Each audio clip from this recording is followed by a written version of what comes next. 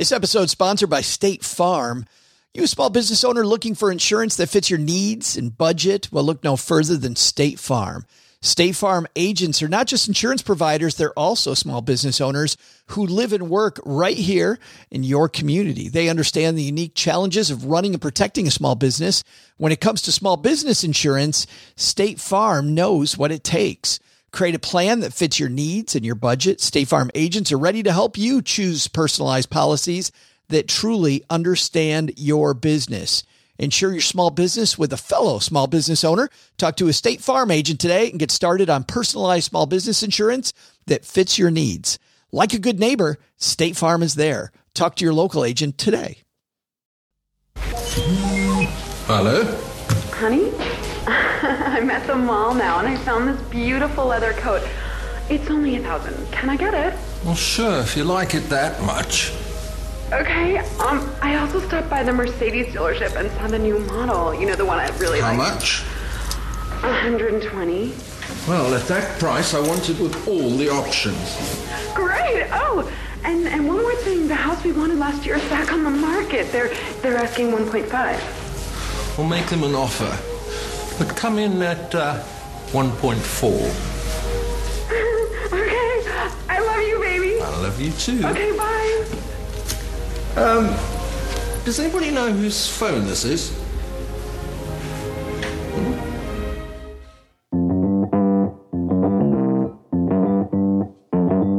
Live from Joe's mom's basement, it's the Stacking Benjamin Show.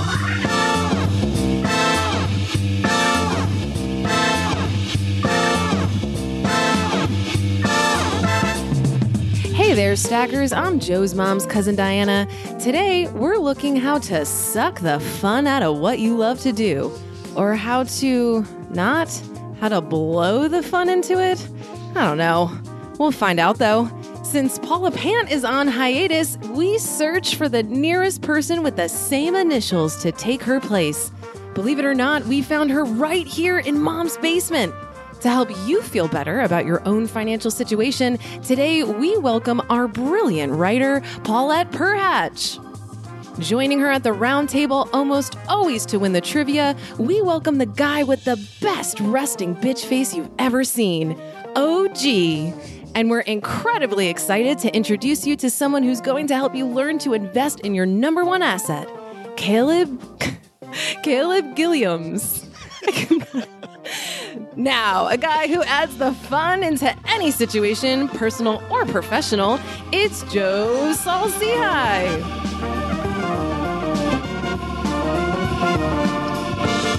You almost made it that time, Diana. I really hyped myself up, too. I thought, it's Gilliams. It's going so well. Gilliams? You choked. Williams. No. See, yeah, you said it right. Williams. But Yeah, I thought that it was like, we removed the U, so the whole script has no U in it now. We shouldn't have removed the U. We are now, by the way, into 1.2 times. Caleb's been here and Diana still can't figure out his name. Hey, everybody. Welcome to Friday, where we learn to pronounce Caleb's name again episode. Diana, how you doing? Fantastic. Living the dream, Joe. How are you? I'm great because we got a fantastic show. We got Caleb here. We'll say hi to him in just a second. But first, let's say hello to the man across the virtual card table from me, Mr. OG. How are you, brother? Resting B-face, huh? Okay. I would like to say that I did not write that joke. No, Diana wrote it herself based on personal experience. I can't read this guy. Are you happy? Are you not? I just feel like if you smile, your whole head's going to explode. Very melancholy. I'm the same all the time. Neither high nor low. Like, I want to make you laugh, but I'm afraid you're going to spontaneously combust. I laugh. You just have to have funny stuff. You need to work harder at it.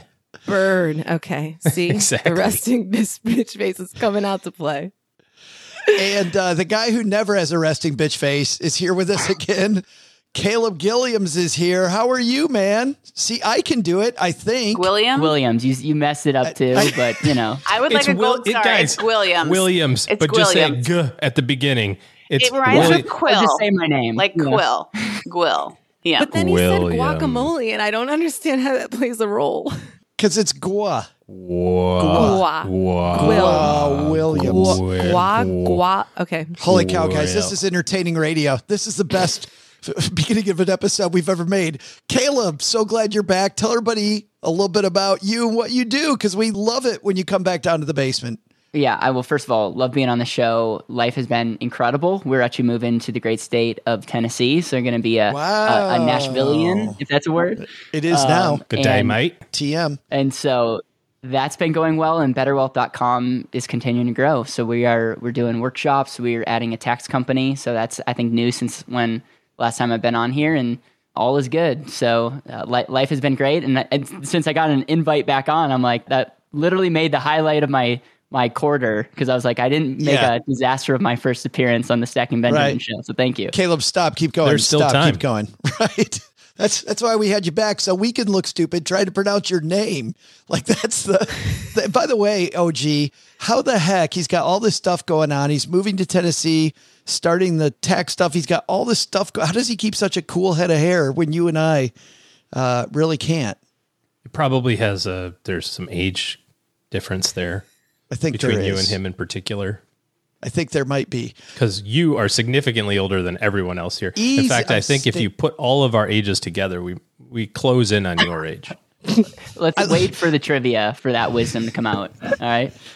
This is what I hate, Caleb, about Len Penza not being here, because now I get the old guy stuff instead of Len.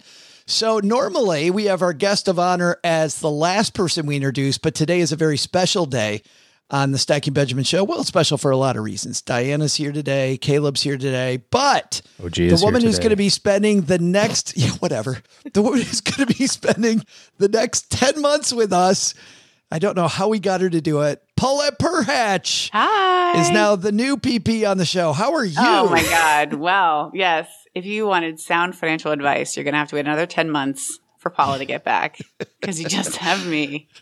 Yes, you write very solid financial advice. Come on. Well, after interviewing brilliant people, I summarize it well as a writer. Don't worry. I'm very happy coming off the, the weekend where I got to see Joe at a fancy restaurant. It took me out to a nice restaurant in Orlando and made the reservation for a week ahead of the day that we were supposed to be there. So that was great. That's on brand.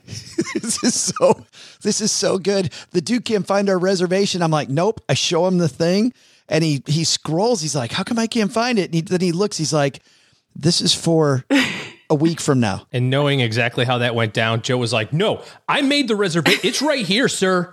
Look, sir. Oops. I have a reservation. He's like, yes. You do, as a matter of fact, for September 30th. But we stacked some Benjamins on that bill. We did.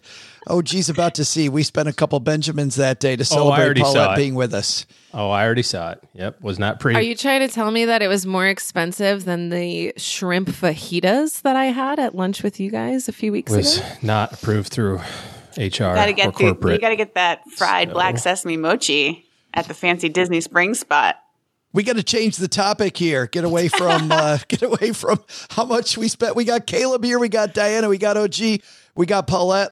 But first, this episode is sponsored by State Farm. You a small business owner looking for insurance that fits your needs and budget? Well, look no further than State Farm. State Farm agents are not just insurance providers, they're also small business owners who live and work right here in your community. They understand the unique challenges of running and protecting a small business. When it comes to small business insurance, State Farm knows what it takes. Create a plan that fits your needs and your budget. State Farm agents are ready to help you choose personalized policies that truly understand your business. Insure your small business with a fellow small business owner. Talk to a State Farm agent today and get started on personalized small business insurance that fits your needs. Like a good neighbor, State Farm is there. Talk to your local agent today. We all have smartphones, and we all know they're pretty amazing, but they can also be amazingly distracting, especially when we're around other people. Oh, God. So US Cellular wants us to reset our relationship with our phones by putting down our phones for $5. That's right. US Cellular, a company that sells phones, wants us to put down our phones and to see what we find. Learn more at uscellular.com/built-for-us. Let's get this party started, shall we?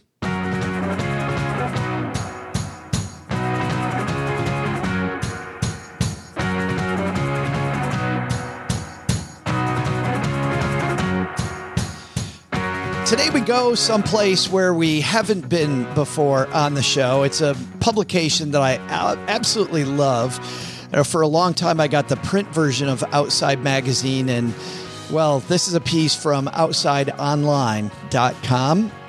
If you just go to outside.com, and this is an essay, just fantastic essay about the nightmares of before Christmas. Turning, actually making a nightmare every day when you decide that your passion, this thing that you love, actually becomes what you do. And I wish I had it open in front of me. Paulette, do you have it open, actually? Do you know? Because I really want to tell everybody who this fantastic writer is, if somebody has it open. Caitlin Giddings. Yeah, Caitlin Giddings. Thank you very much. Yes. Great. It was so well written and so funny, and I'm a new fan of hers. She loves bicycling. And she thought, you know what? Bicycle touring, fantastic, doing all this stuff. I will decide to work in the industry.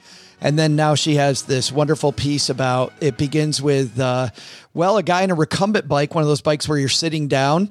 And the night before, he decided that he would secretly ride into town and get two 12 packs of Old Milwaukee and finish them while everybody was asleep because he was so angry about all this bicycle riding they were doing. There was a gentleman who'd had, I think it was a closed head injury, who showed up on like a Schwinn single speed bike. And when she told him that that might not be the right bike for one of these, long hundreds of miles tour, that his mom thrust her finger in her chest and said, he can do anything he wants to, and you're not going to tell him no. And the bike, I think, Paulette, broke on the first day of the ride? Yeah, in half. Yeah. Like the preamble of the ride, the bike broke in half. And so she talked about just how miserable turning your passion into money is. And yet, Caleb, let's start with you as our guest of honor, man. You hear this all the time, I know, right? You have a good cupcake at somebody's house during some party, and the first thing we all say to each other is, hey, you should go into the cupcake business. Yeah, I mean, it's one of those things, especially my generation, we're all about like following your passion. And I grew up in a house where it's like, you have to also be practical with it. And so I create frameworks on everything. And it's like, we're getting paid for the service or product that we're providing. And not all services or products are created equal. And I think that's where I'll leave it, is a lot of times passion, if it doesn't translate into something tangible like a service or a product, and if we can't quantify the value that the market will pay for that, a lot of times I find these nightmare stories all the time where someone has fun doing something, but it doesn't translate into actual money following that service or product. I want to get back to that piece because I think that's a really important point you make, Caleb. But I want to stick with you for just a second longer, which is money and helping people with their money. Did you get into this because of passion? Is it the thing that you geek out about? Yeah. So I would say my passion is more tied up in my mission to help people see and reach their highest potential. And so I love people. We've had many good conversations that I just light up when I get to talk to people. And when you look at people and what's keeping them from reaching their highest potential, money is maybe not the top one, but it's in the top 5 for sure. And so it was one of those things where it's like, oh, if I could help someone identify the inefficiencies, roadblocks, friction that's getting in their way to getting to where they want to go, that's massive value. People will pay for that. I'm sure there'll be a market for that. And oh, by the way, if that translates, it's able to serve people in an amazing way. And so I put the passion more in the result of a mission and less of like I enjoy making cupcakes, and so I'm going to just make cupcakes. So it's more of like I got passionate about the outcome and result. So I think I got a little bit lucky because it's not as simple across the board. But I would say my piece of advice would be get really clear on the outcome and get passionate about that. And that will be a lot easier to sell than looking at the input. Because a lot of people are like, I like X, Y, or Z, and they're not actually asking the question, will people pay me? Or is there a market? Or is there perception of value in this input? I want to dig into what you first said at the beginning of that, which is that you love talking to people. OG loves talking to animals. Just a little known fact. Big into that. Not so big on the people, OG. But we'll go back to OG in a second. Paulette, you have this job, which I think you're passionate about writing, right? I mean, how do you stay fresh when this becomes a job? Like the dude drinking the 12 packs of Old Milwaukee. I don't know if you've been there with Old Milwaukee, Paulette, but I know there's got to have been days where you wake up and you're like, yeah, no, No, thank you. Well, when I started out, I knew that I hated people. So I was going to start there. No, I mean, I love what Caleb's saying with the outcome. And then I think to add to that, I'm also all about considering breaking down the elements of what you love, right? So in this story, she loved the alone time on the road. And then instead, she's surrounded by people. So to me, I think she could have pivoted. And I think this trip, like when you said, turning your passion into your profession is a nightmare. I think it can be a nightmare. Totally can be a nightmare, right? So there are some things that I really do not like that have to do with writing, but I try to break it down into, okay, what do I love about this? I love talking to experts like Caleb. I love digging into people's stories with them and looking at their writing and editing their writing. And, so that becomes like my coaching program. I don't like the kind of jobs where I have to deal with someone else, but the client is like the secondary person. So they talk to the client. They report back to me. I report back to them. They report back to client. That stuff I hate. I know I hate that, so I mean, I really wake up and I love almost everything I do now. I've been a professional writer for like 20 years now on some level. And so really I've tweaked it. And I think pivoting when you have a situation like she could have said, okay, I love biking. I hated this. What were the elements I hated? What did I still like? I've thought about being a flight attendant. I'm like, hell no, I'm claustrophobic. And I would probably stab someone with one of the stir sticks for the coffee after 3 flights. I really do I love people that I love. TSA frowns on that, by the way. TSA frowns upon that. I looked up on it. You are not allowed to gouge people. So I was like, okay, not right for me. And I love to travel and I love writing. So immediately I'm like, travel writer.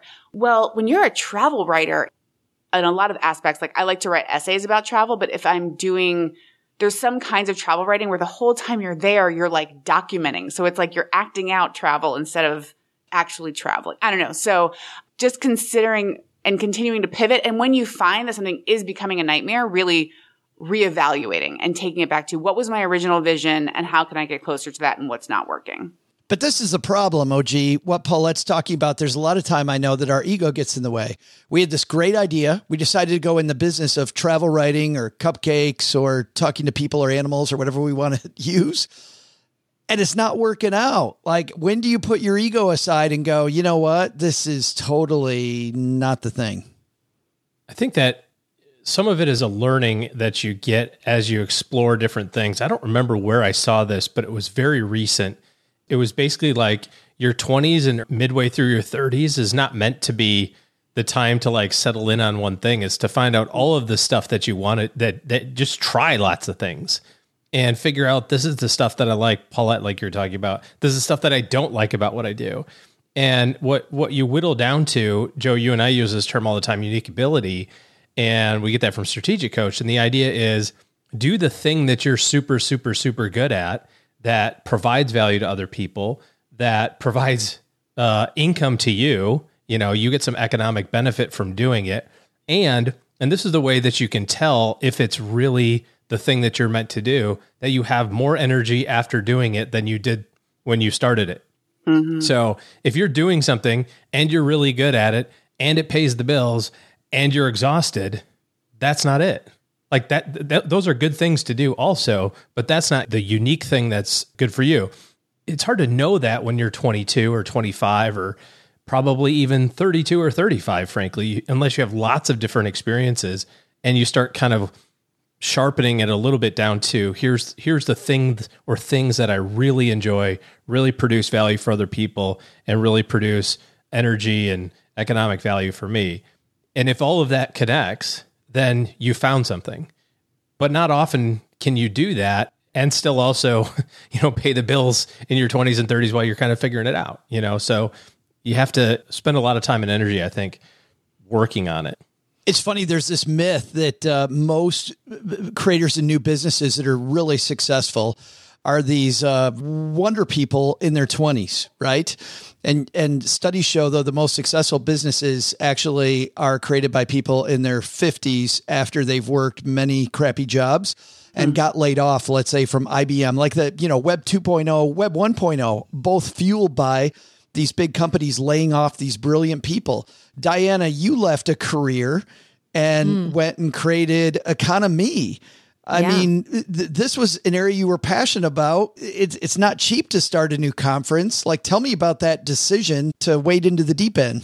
Yeah, well, I think the key is that, yes, economy is something that I'm very passionate about. And, you know, there's kind of this love-hate relationship that you have with your baby when you create a new bouncing baby conference. Because you're not really, not to cut you off, but you're not really in the business of financial independence with economy. I mean, don't get me wrong, your speakers, the focus is, but you're in the business of negotiating to run a conference. Yeah, I mean, this whole conversation really reminds me of this book by Cal Newport, I believe, So Good They Can't Ignore You. And his whole theory is that don't do what you're passionate about. Do what you're good at. And then build up career capital that then you can trade for autonomy.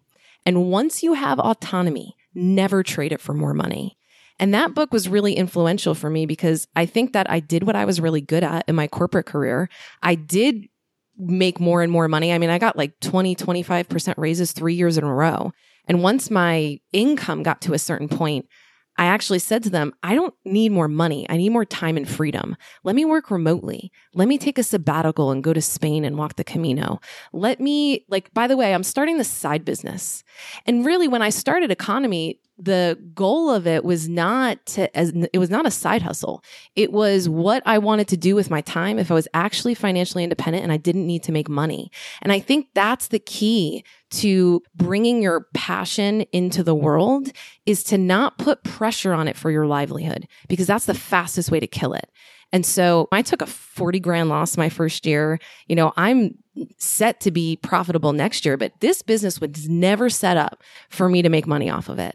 It is evolving to that, especially because I quit my job and I need to make money now because I'm not financially independent. But it was never set up to do that. And I think that's the way to really test if this is how you want to be spending your time, if you would willingly do it without actually making any money off of it. Let's go back to my question earlier around metrics. Caleb, what metrics tell you you're going down the wrong road, though? Well, I first of all just want to say, Diana, 100% agree with you. And I actually had this post the other day that went semi-viral, and it talked about wealth. And I compared Warren Buffett. He's worth over $100 billion. He's over 91 years old. None of us on this call would trade places with him, which ultimately tells you indirectly that we value our life on this earth, the time that we have, more than $100 billion.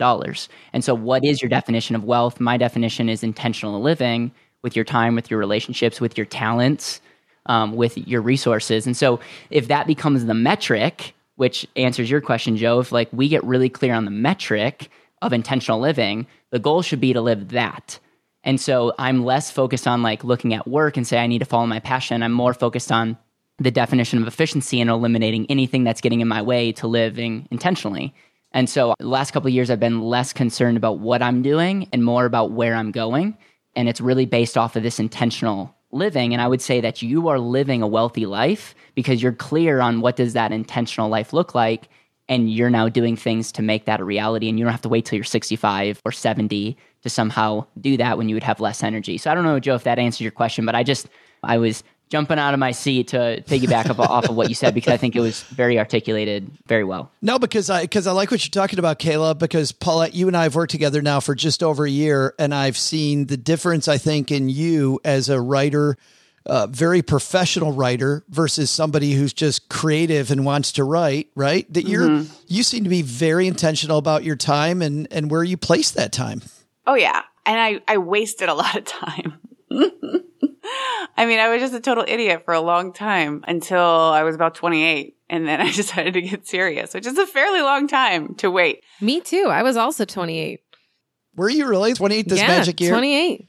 Oh, man. Caleb, you turned 28 in what, 5 years? in 2 years. Yeah. Goodbye, Caleb. Go away. You're off the call. You're out of here. We gave you a second chance. Everybody's jealous. We're all jealous. So now I'm very intentional. And sometimes, literally, I will be oh, I'd have to work so hard. I was like, because remember what you did in your 20s? That's why. I'm the opposite of, who's that guy who always talks about how his friends went to the Jersey Shore. I love him. Gary Vee. You know, he's like, my friends are all at the Jersey Shore and I was working. I was like, I was the friend at the Jersey Shore. And no regrets whatsoever, but it's true. So now I have to work a lot harder.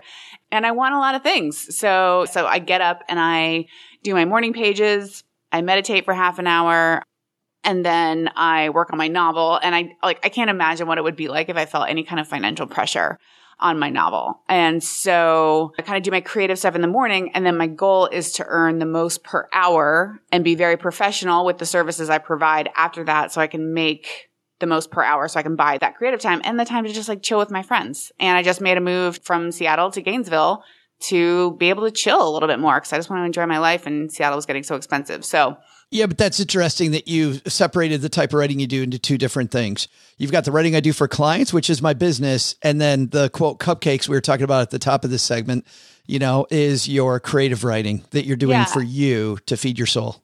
I have something called it's like Paulette's Matrix of Writing Work. And the two axes are pay and appeal. It's like sometimes it's a mix, right? Like I might be getting paid a little bit, but I also really like it. Like I write for an art magazine. They don't pay me as much as I charge a lot of my other clients, but I love interviewing artists and writing about art, right? So it is those balance of the two things. Notice that you didn't say Stacking Benjamins in that sentence. I am being very careful. I'm tiptoeing right now. I don't know if you can hear that in my voice. Sorry to other call it clients out. don't pay me well, and it's not fun at all. And it's horrible. Mess up dinner reservations, and it's a nightmare. But I'm just too nice to quit. You know, no, just kidding. Just kidding.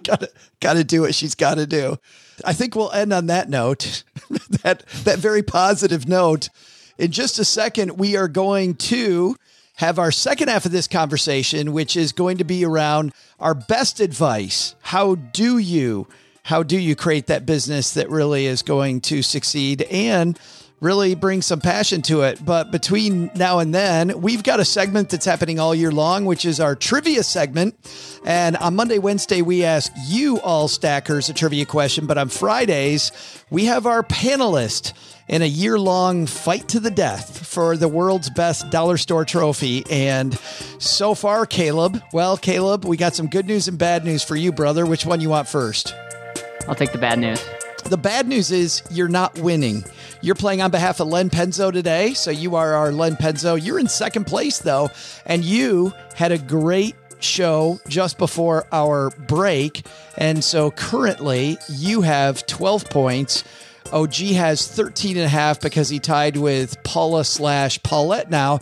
And Paulette, your first time taking over this. You've got even worse news than Caleb, Paulette. I'm the Paula Pant. Last place. Yeah, Paula Pant left you way behind with 8.5. Oh, Paula. 8.5 DFL. points. Yes. OG 13.5, Len 12, Paula 8.5. So how many weeks are left, by the way?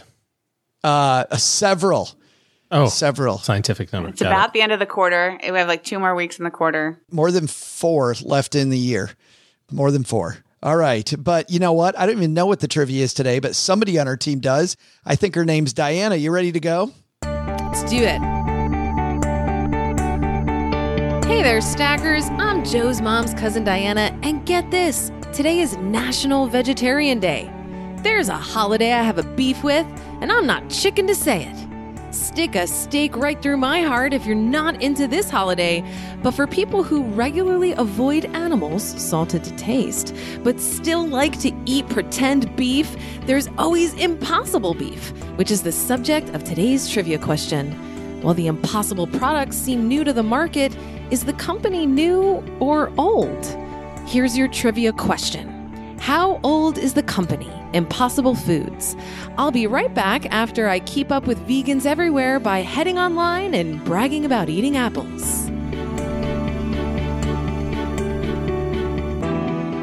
You guys have never seen that? Every vegan? I had an apple.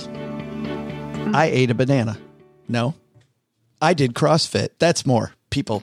Yes, we see CrossFit more often. Who do you hang out with that brags about eating fruit? I think you need some more interesting friends, Joe. It's what happens when you get into your 50s. Brag about the big stuff. Yes. We don't stay up all night I left my anymore. teeth in, and I had an apple, and it was okay. Or I had a banana because my teeth were out. I was glad to see that Paulette sat through some writing that wasn't hers for that and did not roll her eyes once. That was good. Never. Yeah. It's really, I've been really enjoying, like, I'm on the side where I know what the answer is and I get to watch everyone else sweat. And now it's my turn. I don't know. It is your turn, but luckily for you, you get to go last because he's in first. OG is going to take first swipe at this. We're going to change this question around just slightly. What year was it created? All right, let's go with that.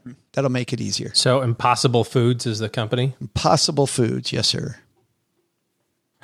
So it's got two words in it that are common in the English language, and that seems to have been around a while.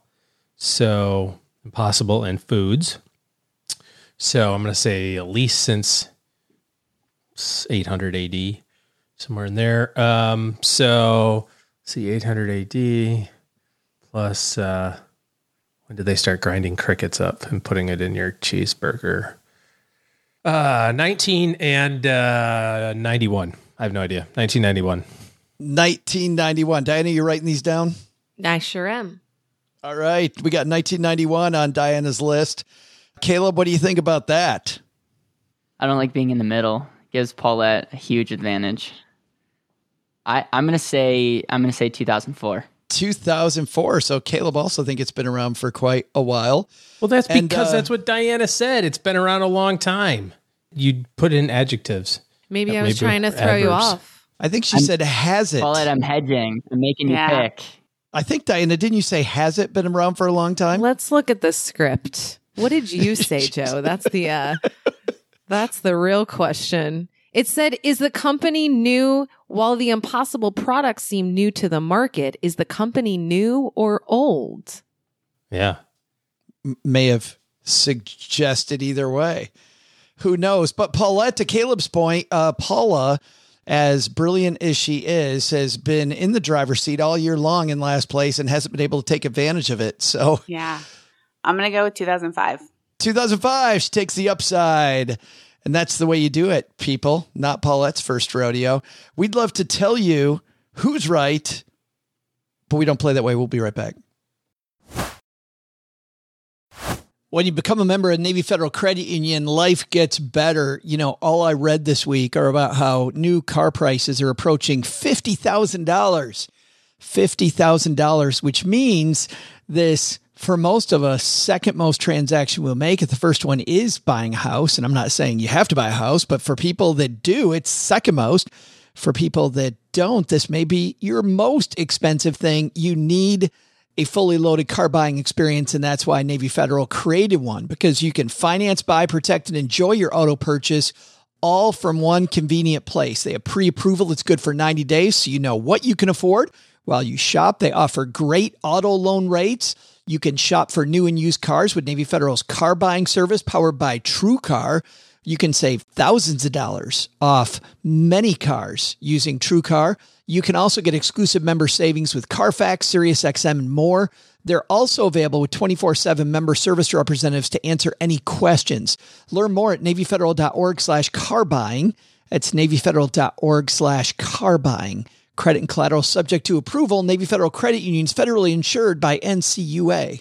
Well, if you're new to Stacking Benjamins, you may not know that I've tried out a lot of personal finance apps. I like to be a guinea pig and try out all these things, so I know what I'm talking about when it comes to what's helpful and what isn't helpful. And the app that I've used the longest has been Monarch Money, and it's because Cheryl and I, my spouse, were able to collaborate together. We can work on our goals together, and our budget and our goals are right next to each other on the app. It is clearly the next generation of personal finance apps. So what is it? Monarch is the top-rated all-in-one personal finance app. It gives you a comprehensive view of all your accounts, investments, transactions, and more. You create custom budgets, track progress toward financial goals, and collaborate with your partner. And now, because you're a stacker, you'll get an extended 30-day free trial when you go to monarchmoney.com/Benjamins. I love the fact that we get to collaborate. I love the fact that it's customizable.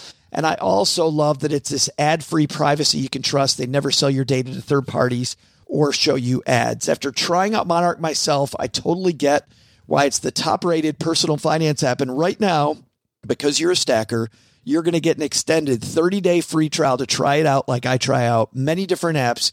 And this one was sticky for me because, well, you'll see when you try out the 30-day free trial. Go to monarchmoney.com/Benjamins. That's MONARCHMONEY.com/Benjamins for your extended 30-day free trial. Oh, gee, you kicked things off with the only answer that was in the 90s. Going way back to the 90s. How you feeling? No idea. No idea. Don't care. Still winning. So whatever. Caleb, the good news is that you're not just in the middle sandwich. Your guess is sandwich. You got like 2004 through what? 2002-ish, I think. I said 91. So you said 91. Like 97-ish or so. Sorry. Yeah. You got some room. You feeling good? I should have went up. I was hoping Paulette would go under me, but because my gut is saying that she's going to win this one. That's what my gut's saying. She took the over. Paulette, you feeling good? Always no. I don't know. My first impulse was 1995, but I decided to just take the upswing. So we'll see. Well, if you are feeling good, I will tell you this, Paula Pant felt good every week and rarely got it right. So we'll see how feelings go right now, Diana. Hey there, Stackers. I'm meat respecter and late night food fan Joe's mom's cousin Diana. Our question today is about a company that's been hauling in lots of Benjamins lately, Impossible Foods. How old is the company? While Impossible Burgers and Bowls are fairly new, the company's been around for just over a decade, formed in July of 2011, which means that Paulette is our winner. Oh, hey, what's up there? Oh, gee, the Paula Pant team brings in a pinch hitter, and look at what happens on week one.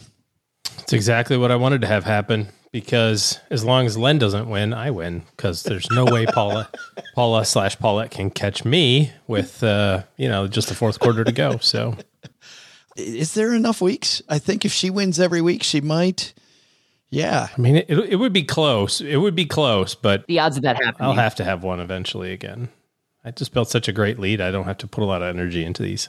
So cocky, Paulette. You should just win every week. I'll work on it. I'm just going to put the trophy back here. So it's not cockiness when you back it up, bruh. We'll deal with that next week. But for now, we got a second half of this discussion.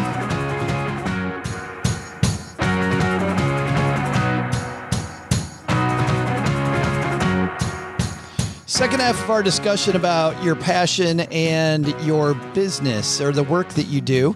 It's brought to you by Magnify Money. Caleb, you know what happens when you go to stackingbenjamins.com/magnify-money? You get something amazing. I could just see you searching for the answer. Like, oh God, no. You know what you find out, Caleb? You find that those brick and mortar bank products that you probably use if you just walk into your local branch, probably not best in class. Over 92% of all the stuff online, checking accounts, savings accounts, CDs, all ranked head to head at magnifymoney.com. You go to stackingbenjamins.com/magnifymoney, and that tells them that we sent you, as Mom says, with that Midwestern accent. We sent you. Okay. Joe's mom sent you. In the second half here, we presented a lot of the problems, and we presented a few solutions and some resources, a good book. But here I really want you guys to dive in with some of your best advice. OG, we'll start with you since you went last in the opening half.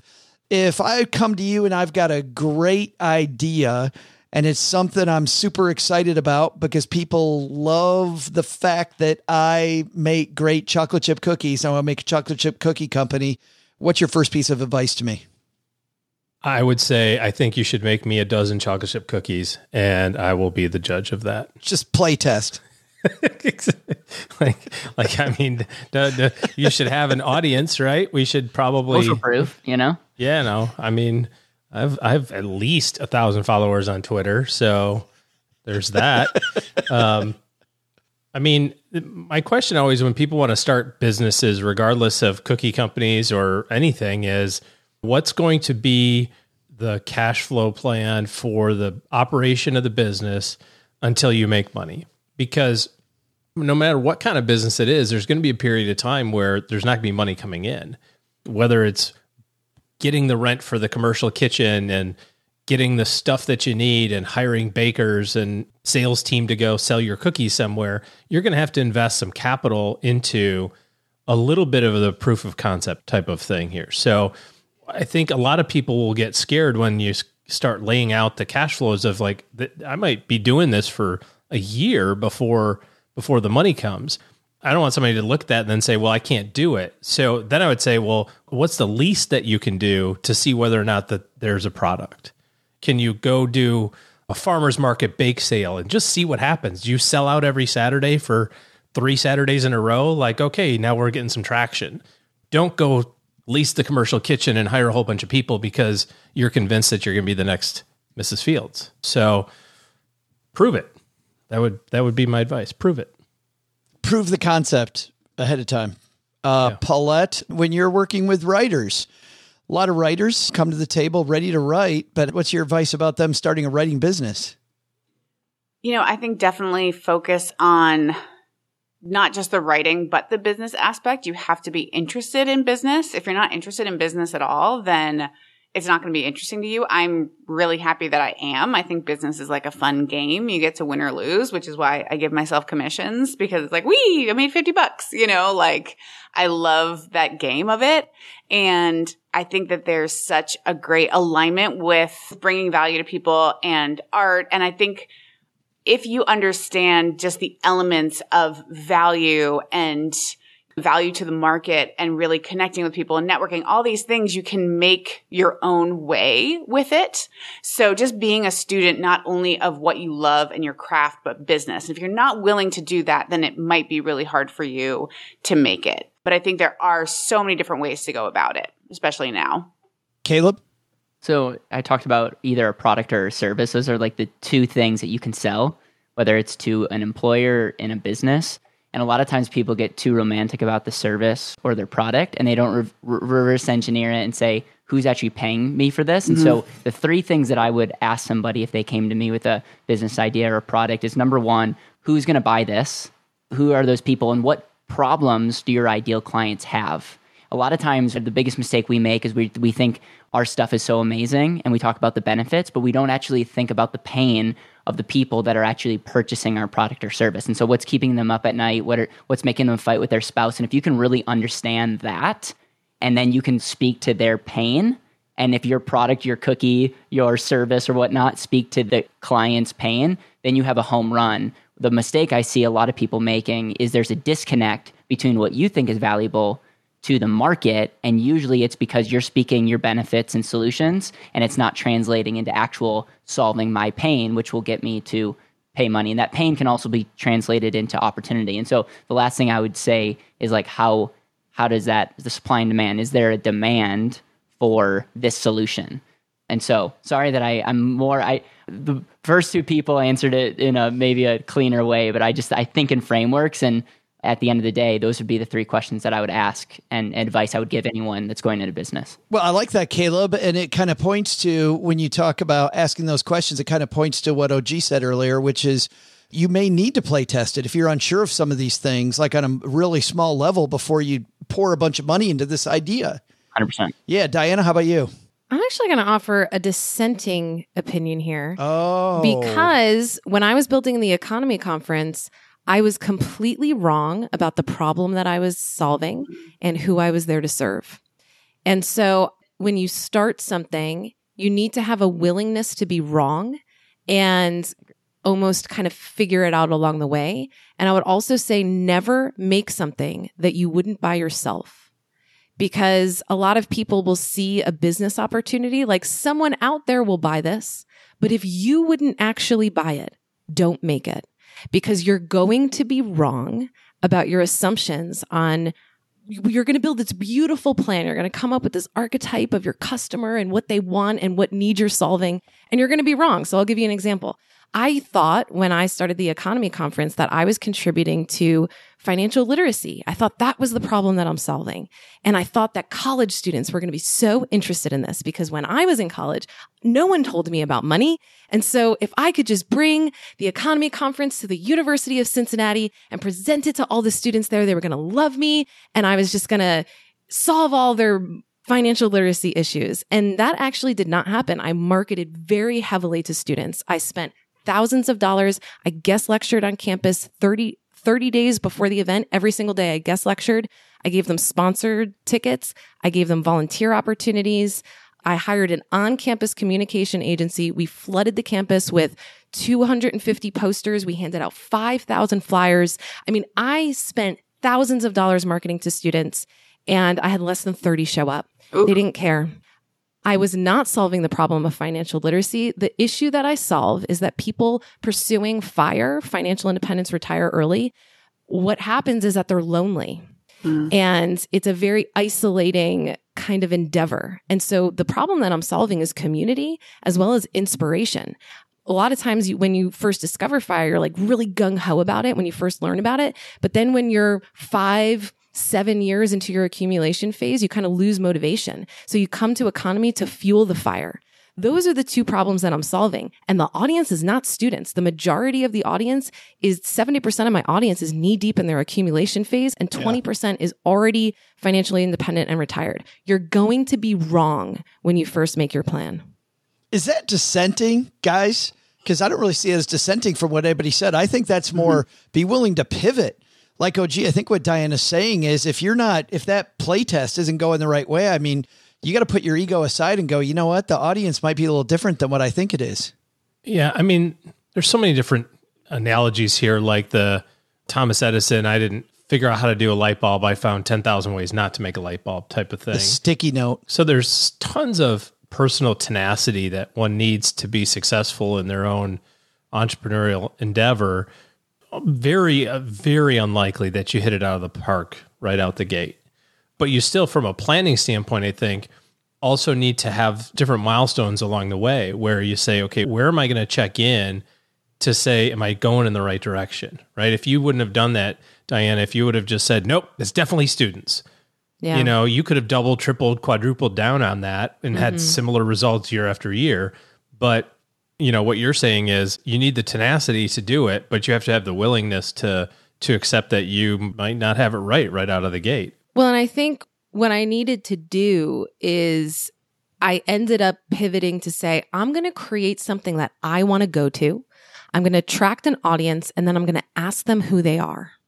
And so I did a post-event survey and I collected some demographics, and the people that actually showed up to my event, I would have never anticipated that would have been my audience. And so that I feel like you're not going to get stuck in planning when you approach it that way. Create something that you want and then attract people and ask them who they are.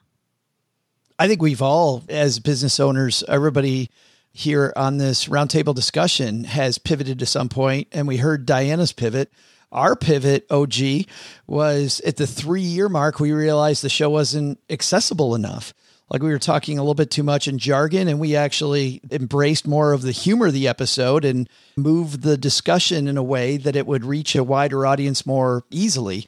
Because once again, we thought we were going to attract a far bigger number of money nerds, and instead we were attracting people that were brand new to this and realized that our real role was helping new people realize they can do this. Like that was kind of a big pivot for us. Caleb, how about for you? I just think to kind of connect what Diana and OG said is like a lot of times the biggest mistake I see people making is number one, not asking the right questions, but they run out of money.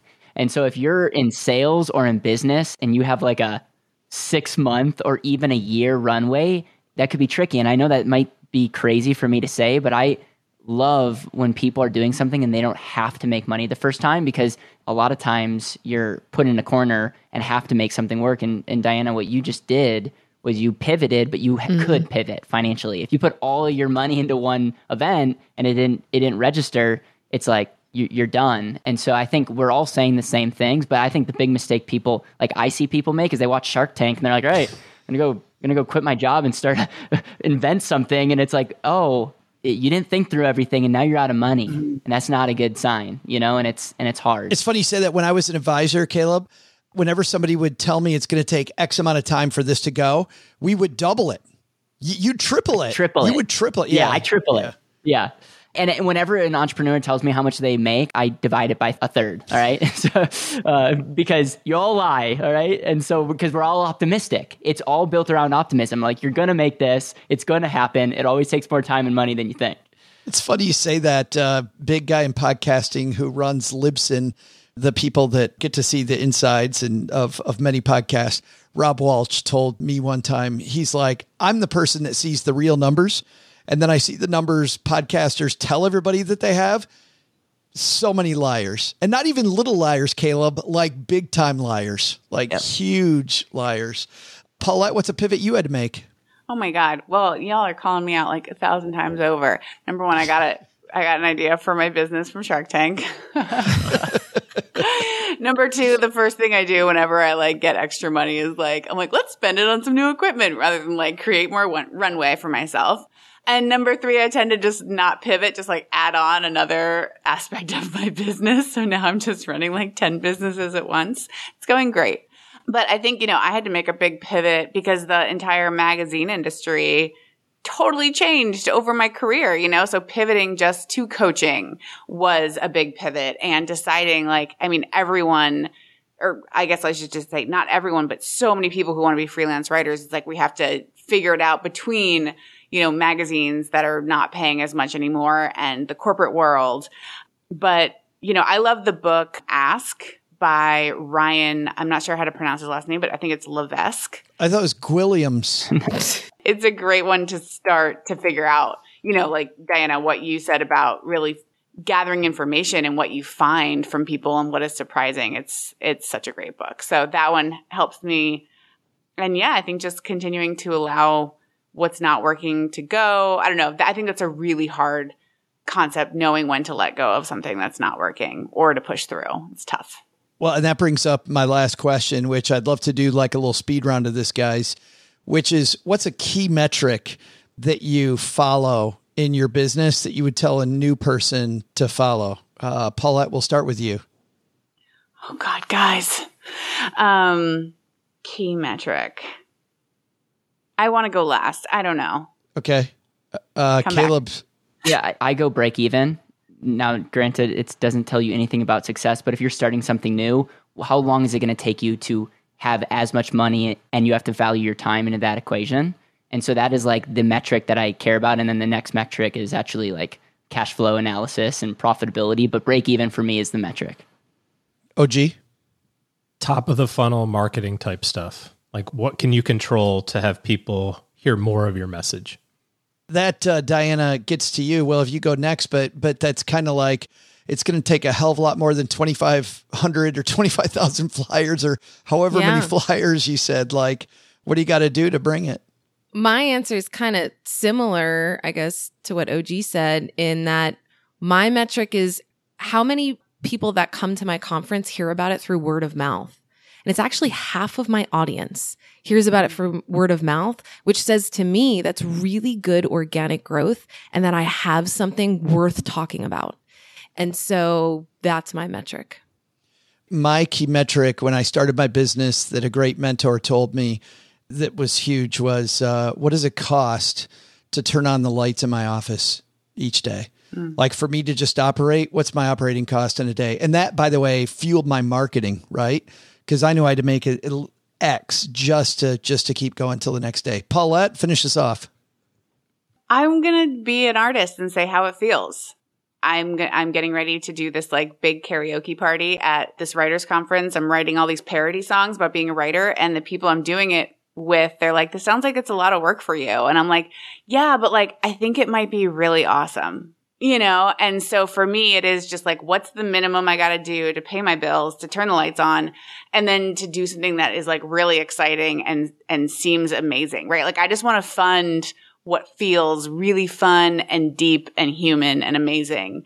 And how my life feels is a major metric for me. And really these days I feel closer to exactly what I wanted than ever. And that is great. And that's what I've been building toward for a really long time. I like that as the last statement, because we started this with, you can't follow your passion, but once you have all those metrics, if you can then do what you love to do when you got the key metrics covered, I think that's a great way to live. Let's end this by talking about what each of you are doing. OG, we're going to start with you. Big weekend this weekend, man. Yeah, I think this is an off weekend, but we got a little family trip this weekend. We're gonna go out in West Texas and hang out with the family for a little bit. Fantastic. I love West Texas. Just beautiful, beautiful out there.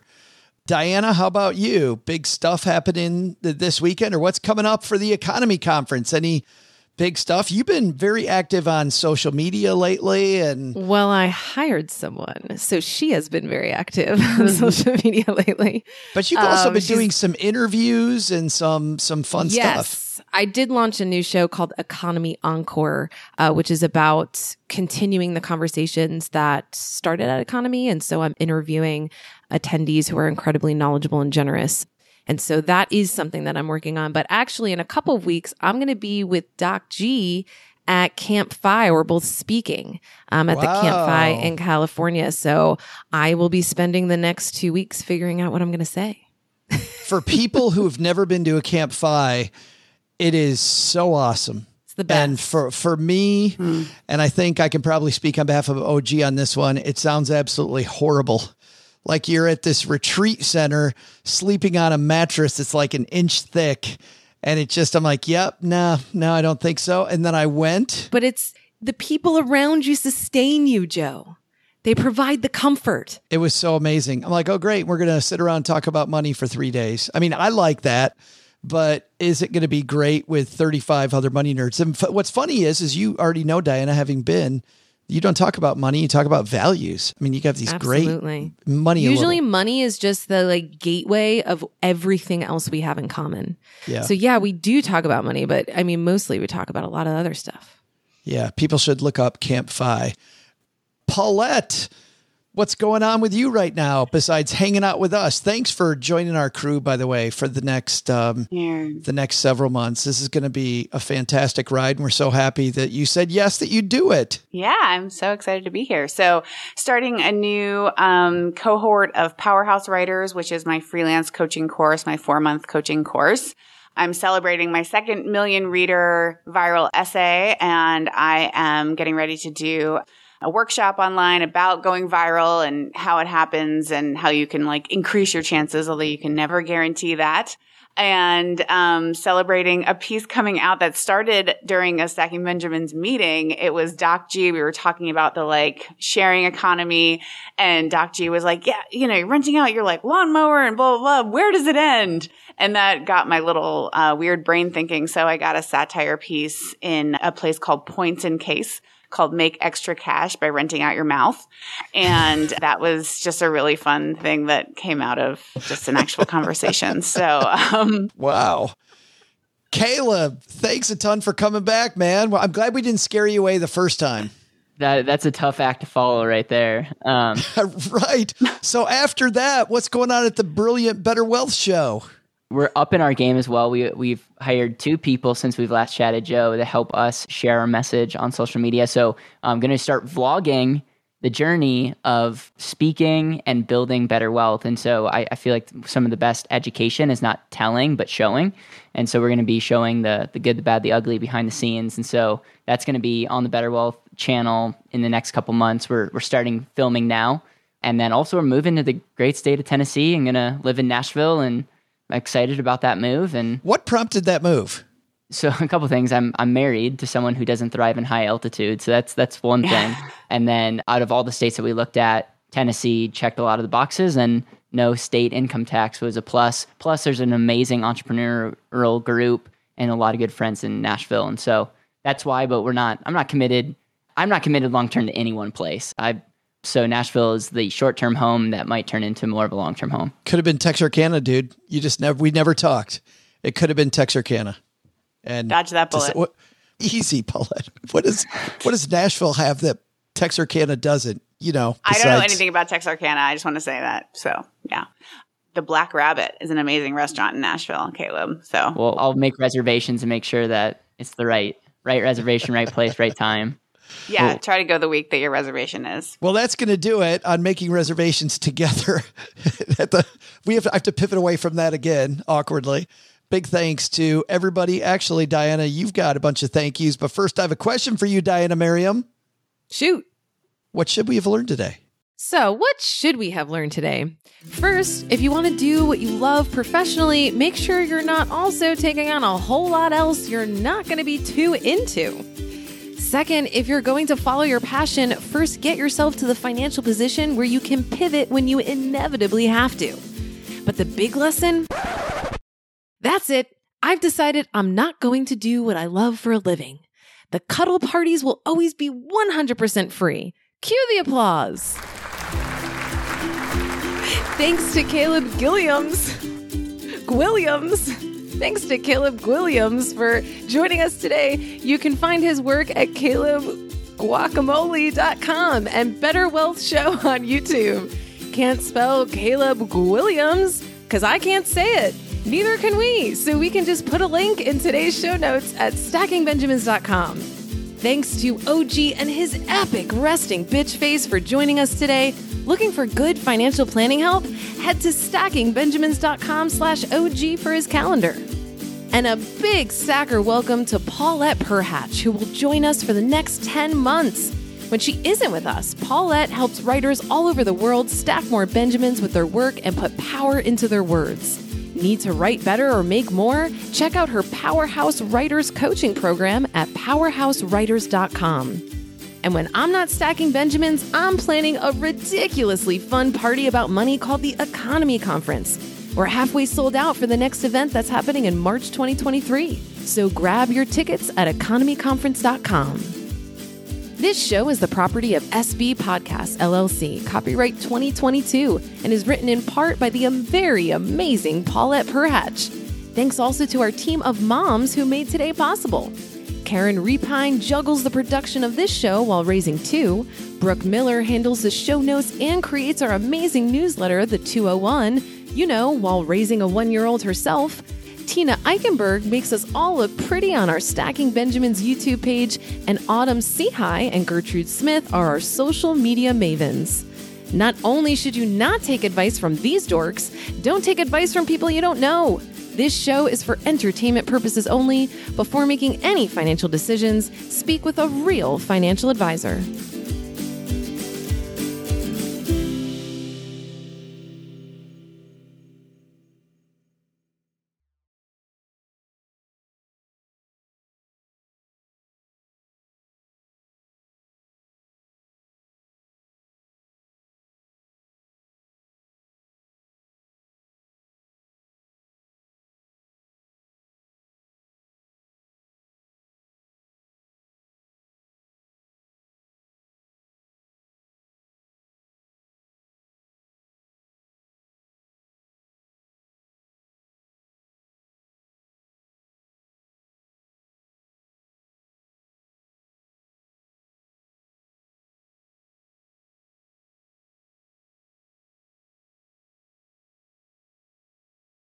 Welcome to the after show. This is the part of the show that doesn't exist. We talked about businesses, and we've heard some doozy businesses from friends. I'm sure you've been either out for a drink and somebody's like, dude, I got this great idea. And you're listening and you're nodding your head. And OG, you and I talked about this before. If you have to say crazy twice while somebody's telling you about their new business. On the second crazy. The second crazy, it's time to wrap that story up. That's crazy. Wow, that's crazy. Crazy. Oh, that's crazy. Might be a horrible business. I had a great idea, by the way, once sitting out around my solo stove. I was just thinking about business, and I think I was en route to finishing a bottle of wine by myself. And I realized, OG, that there was this cool thing you and I could create, this whole series of ebooks called Build, Plan, Track. And I'm like, I just came up with it. This is just absolutely incredible. Build, Plan, Track. And I went and I immediately grabbed my wallet. I buy the URL, buildplantrack.com, because it's those 3 steps all together. I buy it. I wake up the next morning, and I think it was maybe around 10:30. I'm like, this seems like I've heard it before. And then I looked up Build, Plan, Track, and it was a trademarked program that was happening, OG, when you and I were at American Express together. And American Express had created this whole thing that I dreamed up over a bottle of wine many years later. And now I luckily own a unusable URL. Well, the good news is that they don't own that trademark anymore. So now you can do it again. Well, yes, we can do it. If it was good for American Express, it could be good for us. Paula, have you had a good idea before? Yes, I have so many. I have like a collection of, I call them my free ideas. A lot of them are band names. and businesses. Those are mostly the two genres. Well, let's go My the other favorite way one- then. How about bad ideas? Let's go bad ideas. Bad ideas? Oh, Lord. I don't know. I was selling knives in college. That was one. And then I had a guy come door to door and try to sell me meat. That seems like a bad idea. And also the smoothie shop where I was working at wanted us to wear like Hooters shorts. I was like, for smoothies? Like, no. So sexy smoothies, I think, is not a good business idea. A sexy smoothie idea. Oh, gee, it's taken. Sorry. Apparently, Paulette thinks that's Yeah, put some pants on, OG. The sexy shorts are not working. Like Daisy Duke sound right now, as a matter of fact. Yeah. Quit trying to Camera's make it just from happen. the chest up. You guys have no idea. Oh, I have an idea. just thrown up in my mouth as we talk. Caleb, I would think you've never had a bad idea. I've had plenty of bad ideas. I would say the first business that I actually pursued with someone when I was in high school were these fireproof sign. You know how like universities and schools have to have like a map of how to exit a building if it's on fire? We're required to have it. And they're all like made out of paper. If you think about that, it's like, that's kind of dumb. Because if there's actually a fire, it's going to get burnt up. But it's just kind of like a technicality. And so the idea was fireproof steel, exit signs that looked great. And, everyone would be super excited because they would put it up and it would be fireproof and all that. It didn't get a lot of traction. Let's just put it that way. And we realized that most people have that because of regulation, not because no one's looking at the sign if the fire's happening. They're just checking a box. Yeah, they're checking the company's checking a box because they have to have it. Yeah, so it was a really good experience, and we had a lot of fun in the process, and I'm grateful for the idea and all the things I learned in making signs that no one wanted to buy. Diana? I think that all of my kid businesses, first of all, where was my mother? All of the businesses I came up with when I was a kid were awful. I used to draw pictures and go knock on everyone's door and try to sell them this picture that I drew. And I remember this one mom was she was so sweet to me. I mean, I was 8 or 9 years old. Where was my mother? I'm knocking on strangers' doors. And I remember she said to me, this is so beautiful. I can't take it because my son, if he sees this on the fridge, it's so much better than the stuff he draws. So he'll be really jealous. So yeah, that was a bomb. And then what a great objection, by the way. If there was an objection handling course to try to overcome that objection, these people, that when I was in sales in college, we took all these courses about how to handle all these objections. So if you're selling pictures and somebody says that your picture is too good. Yeah. I walked away from that okay, I'll take it. I'll take a compliment. And I remember there was this other time I had a big jungle gym in my backyard. And so all the neighborhood kids, we'd all play in my yard on the jungle gym. Well, I decided one day that I should start charging for this. I wanted to create a social club in my backyard, and it was a fenced backyard, And so, of course, my clientele has no money. And this is like a speakeasy jungle gym. Yeah. And so I'm trying to charge membership fees, and all my friends didn't have any money. So then it was just me by myself on the swing, looking out at all my friends playing running bases and baseball in the street. And so they all just moved on without me. But yeah, trying to charge them to play on my jungle gym was not, it was a very bad idea. Oh, gee, there's no way either you've had a bad idea or somebody's told you a bad idea. The only one that comes to mind that we just never did anything with, and I actually think it would have worked had I had any energy or interest in making it happen, was we have a family cottage in Michigan that we go to maybe 2.5 weeks a year. And the rest of the time, all of our stuff is up there. And by stuff, I mean boats and jet skis. It literally sits there 50 weeks out of the year. 2 weeks, we have fun. We have jet skis that are 7 years old that have 50 hours on them total. It's no, it never gets used. And so I was there's probably a way to create a Turo for jet skis during the entire season of jet skiing time, except for the 2 weeks that we're there.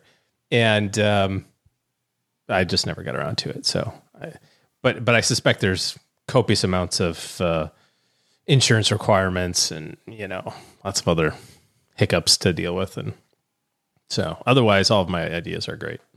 Does anybody have a friend that told them a bad idea where you're like nodding your head and you're like, oh, this is a freaking disaster? I do. But it actually turned out to be gangbusters. It I thought it was worked. terrible. So my friend, she's my best friend, Erin, she's the only other person I know that has full autonomy over her time. So we hang out a lot. And she started making in her garage squirrel picnic tables. Have you seen these? They're like these little picnic tables where you put a corn on there and you like stick it into a tree and the squirrel sits at the table and eats the corn. It's like super cute. And so she started making them because she saw that they were doing like 60 grand a month in sales on Amazon.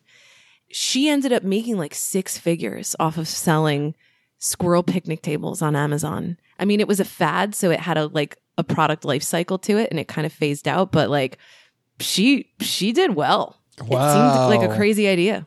Well, Stackers, the show might be over, but the celebrations are just beginning because it is Military Appreciation Month, and I want to celebrate people like my brother-in-law, Eric, who is such a giving person. Eric will do just anything for you. And as a Marine, you can see that his time in the military taught him to be a guy who gives to his community, gives to his family, and is always there when you need them.